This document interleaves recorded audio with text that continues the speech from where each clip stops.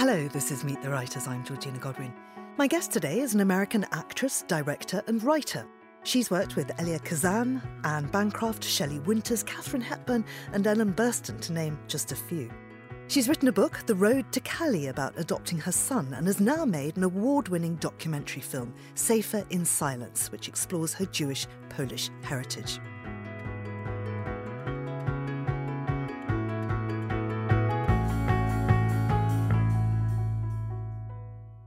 Corinne Chateau, welcome to Meet the Writers. Hello, Georgina. This is so exciting, I can't tell you. Well, we're talking about exploring your Jewish-Polish heritage, but actually I should be completely upfront and say that's our Jewish-Polish heritage. Exactly, our. Because you are, in fact, my cousin, and we share a grandparent. Yes, our grandparents were first cousins. Yeah. So yes. A double grandparent, if you like. Incredible, and to have met you, I mean, actually you were so much a part of my discovery, because when you said first we met in 2005, I believe. First I met your brother, Peter Godwin, who I was so excited to meet because I had no idea that I had all these relatives. I'm an only child. I grew up in New York. My mother was Polish. I knew that. My father French. I had no relatives around. And then suddenly to discover from my maternal side that there were all these living relatives that I never knew anything about. And then Peter Godwin, a writer. I mean, here I am, an actress, a writer, an artist living in the same city as me. I mean, I can't tell you how much it meant to me. It was like finding a long-lost brother or something. It was the same for us, of course. We grew up with, we thought, British parents, and then we discovered our father was Polish, and only later that he was also Jewish, and then discovered, of course, that there were all these relatives like you. I know. Incredible. I mean, from everywhere, from the 6 continents of the world, from Africa, then Europe, North America, South America. I don't know if we have anyone in Australia, but we should try and find. I'm sure there'll be one. Oh, I'm sure too. Corinne, let's start at the beginning, though, Okay. because you grew up not knowing any of this at all. And you were born in New York City. I was born in New York City. I'm first generation. My parents came as a result of the war. Yeah, so I happened to be born in New York. It could have been in Paris, but then they decided that Paris, life was too difficult in France after the war, and then they moved to New York, and eventually I was... Mm-hmm. And a sort of fairly normal childhood, would you say? No. And that's because I think, like me, one parent was holding this huge secret. Well, absolutely. There were a lot of secrets. And even though, of course, you don't know what the secrets are, you feel this atmosphere of things being hidden, that things are not being told to you. You learn very early to be very careful what you say, what you should not say. You become very sensitive to people's expressions. So I felt this especially with my mother, who was quite distant, and I felt in her own world. And so I was trying to, just sort of measure my steps with her. I mean, not to say that she didn't take care of me. I mean, she made sure, I was sent to camps and good schools. But herself, I didn't feel that I felt I had to be careful with my mother.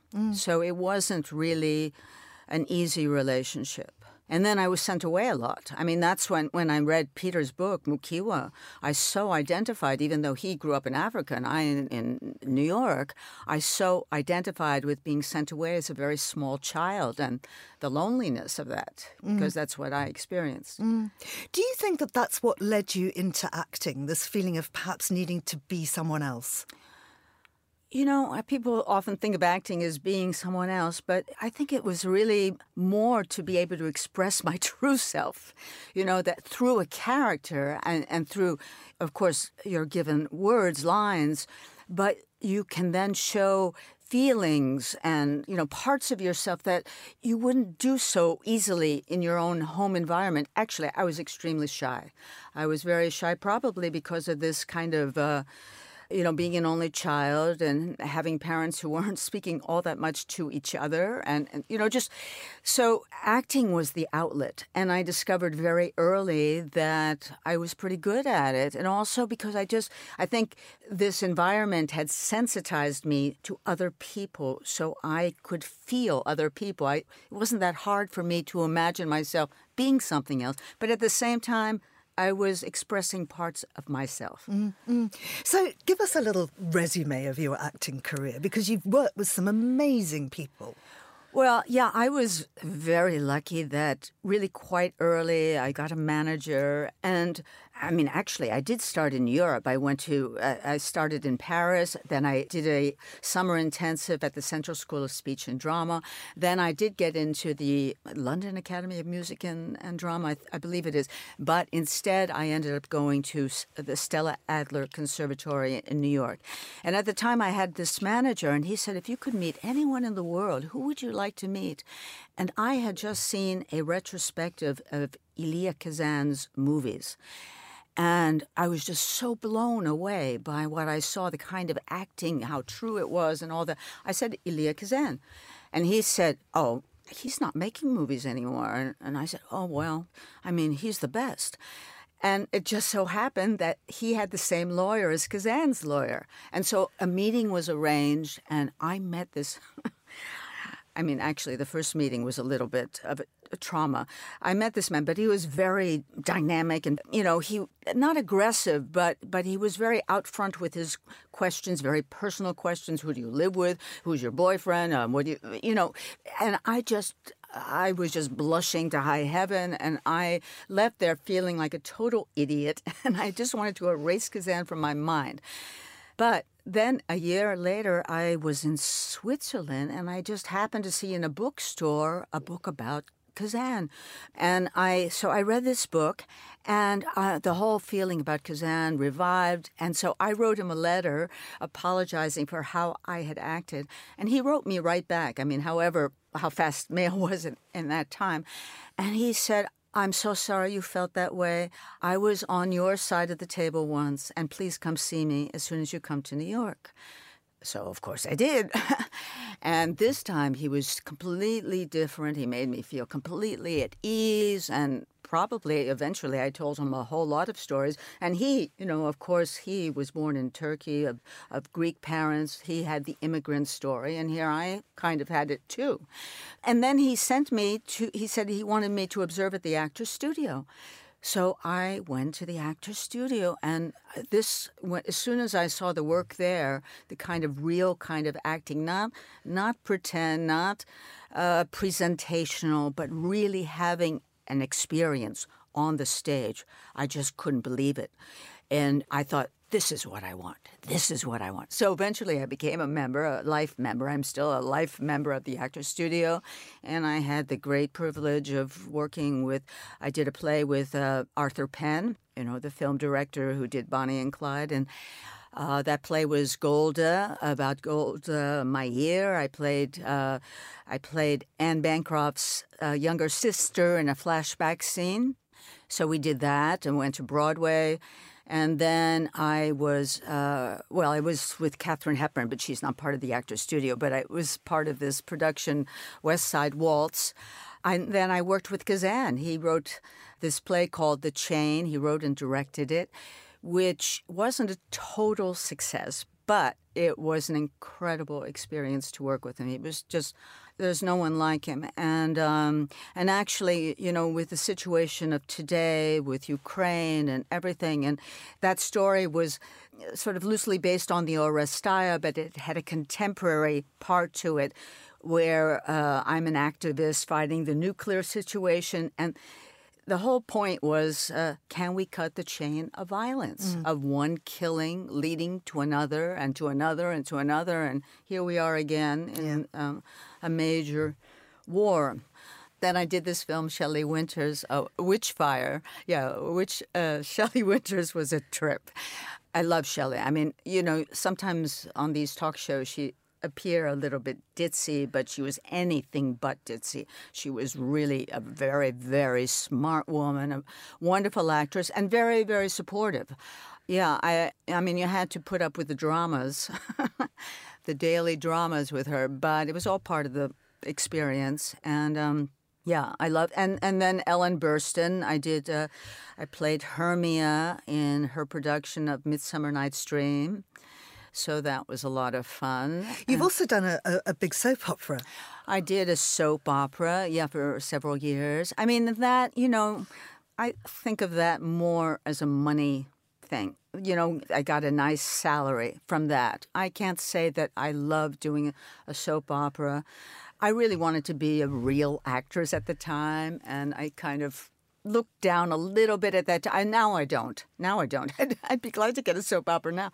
But then I was a little bit, oh, I don't want to do soaps. I don't want to do commercials. I want to be a real actress. And so, yes, but I did do that. And actually, it's very good. Lee Strasberg, who was my teacher, he was the artistic director of the Actors Studio. And I studied with him. And he said, don't look down on the soap. You can use your work. You have to do it fast. You have to be, learn your lines fast, but you also have to do the emotional preparation fast. So don't look down on it. Maybe the words aren't so brilliant, but... Of course, you've gone on to teach yourself and to write, and now your book, Road to Cali, is all about your journey to adoption. Tell us a little bit about that.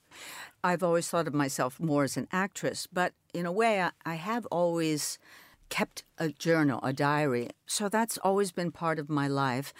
And then when this experience of adopting a child from the Republic of Georgia and then getting caught in this huge political turmoil that was going on there and not knowing if we would be able to get our baby out. They had said yes, all the papers had been done, we were ready, and then suddenly the whole program stopped and he was stranded there in a hospital. Then they put him in an orphanage, and meanwhile it was a very, very emotional experience, and I was so worried about him because, of course, every day in the life of a baby, as you know, I mean, having a child is so critical. Meanwhile, I was writing about all of it because I wanted to be sure of the facts and what was happening day by day. So eventually we did get our baby, thank God. And then a few years later, I thought actually it started with doing this one-woman show, which I called Abandoned, which was loosely based on the story of going for our son, Cali. But then I put it into a book called Road to Cali. And eventually, out of that whole story, I wrote this play through the encouragement of Ellen Burstyn, because she had seen The One Woman, and she said, why don't you expand this into a play? So I wrote The Sun Shines East out of this whole story, and my son now is 25 years old, and he wants to be a filmmaker, and so all that went well. Kiernan, I think we need to talk about the film now, Safer in Silence, and this, as we said, explores your Jewish-Polish heritage, your very complicated relationship with your mother, right, and our joint family history. How did the film begin? Well, the actual film really didn't start for a while. I have always, as I said, I've always kept a journal, a diary, and I've always also taken photographs and video, mainly because my life, I moved so much around in my life, and also meeting different people, and I always felt this need to capture the moment, to try to understand the moment, and so at least this way I'd have a proof. So I did have all this footage, and actually as we were discovering that we had these relatives, and then when we went to Poland and I discovered that there were all these important ancestors in our past, doctors, scientists, philanthropists, I mean really important people who pushed the envelope of their time, who were Jewish people who wanted to assimilate into the Polish life. They were not so much Zionists, or they wanted to integrate. They were called assimilationists. And I was learning about all these very important people, and at a certain point, I thought maybe I should try to put it together. I don't really feel qualified to write it as an academic, as a book so much, but I did have all this footage. But I have to say that it also coincided with and I'll try to make this short. I was working on my play, Sunshine's East, and I was working on it as an actress. I was writing it as I was also acting in it.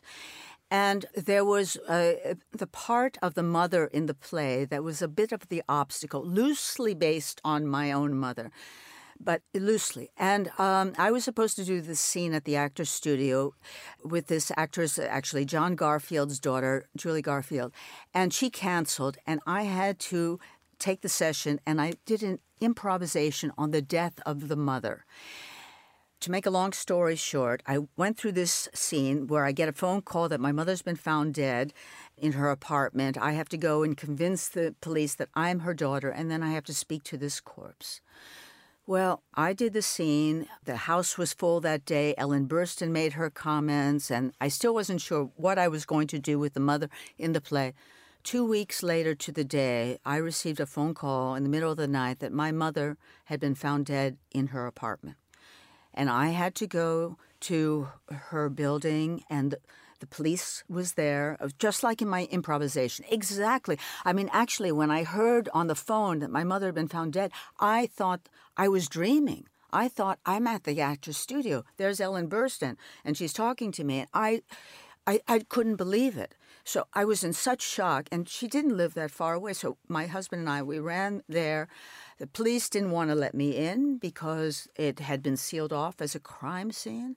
I mean, it was so freaky, the whole experience, that I was no longer able to act in it. I mean, I did finish the play. I wrote it. It was produced. It had a production. But this was part of the thing that impelled me to want to put the pieces together, because I felt so much had been left unresolved with my mother's death, and it happened in such a horrible way. And I felt I had to understand. So I thought between that, my mother, trying to understand my mother, and then the discovery of all these important people, maybe somehow I can put the footage together and tell a story, and not realizing how hard it was going to be, and it's not so easy to make a film. But thankfully, I found this extraordinary editor in Poland. I would never have been able to do this in the States. I found this incredible editor in Poland, who's now the head of the famous Lodz Film School in Łódź. Anyway, she was so interested in the story. She seemed to completely understand it, and we worked together. And I am so grateful to this Melania Fiedler, because, I mean, I needed a good editor, and she was the one. And because it took years, didn't it? As you say, you'd been documenting for a long time. I mean, my own little cameo in the film, I've still got very, very long, naturally brunette hair. So it must have been a long time. Well, that was in 2005. But I didn't know I was going to make the film until about 2013. And then it wasn't really until 2014 when I made an assembly. And then after that, this is important. After that, I made an assembly, and I invited some people to see it. And for better or for worse, I invited a film critic friend of mine, a very important film critic, who is also the daughter of Holocaust survivors. And she saw it, and she took me aside, and she was extremely critical. She said, we can't understand what happened with your mother unless you put up front what it was like for Jews in Poland before the war, during the war, and after the war. Unless we understand the danger of that, we cannot understand your mother and why she was the way she was. In the moment, it was devastating to me. I thought, oh, my God, I can't make this film. What do I know? And it haunted me. And finally, I realized as I was swimming one day in the sea, it's true what she's saying, and I've got to do this. And I told this to Melania, who at first didn't totally agree, because she said, in Europe, everyone understands the story. And I said, no, I think she's right. We have to put this up front. And so we did. And I think it really did make the difference.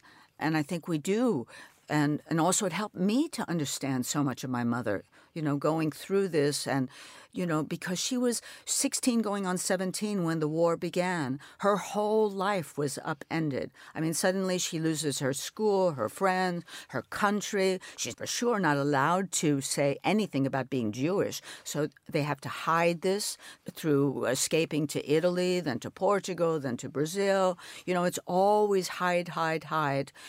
And that conditioning stayed with her even when she went to America where, supposedly, it's free and everything. Of course, anti-Semitism still exists.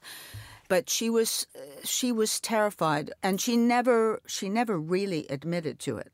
I mean, the only time she really admitted that there was a connection to this background was when I found out about Peter, your brother, and that he was the son of Casimir, whom she had known as a child. And she started, reminiscing about this wonderful family that they had been friends with and been family with, and never mentioning Jewish.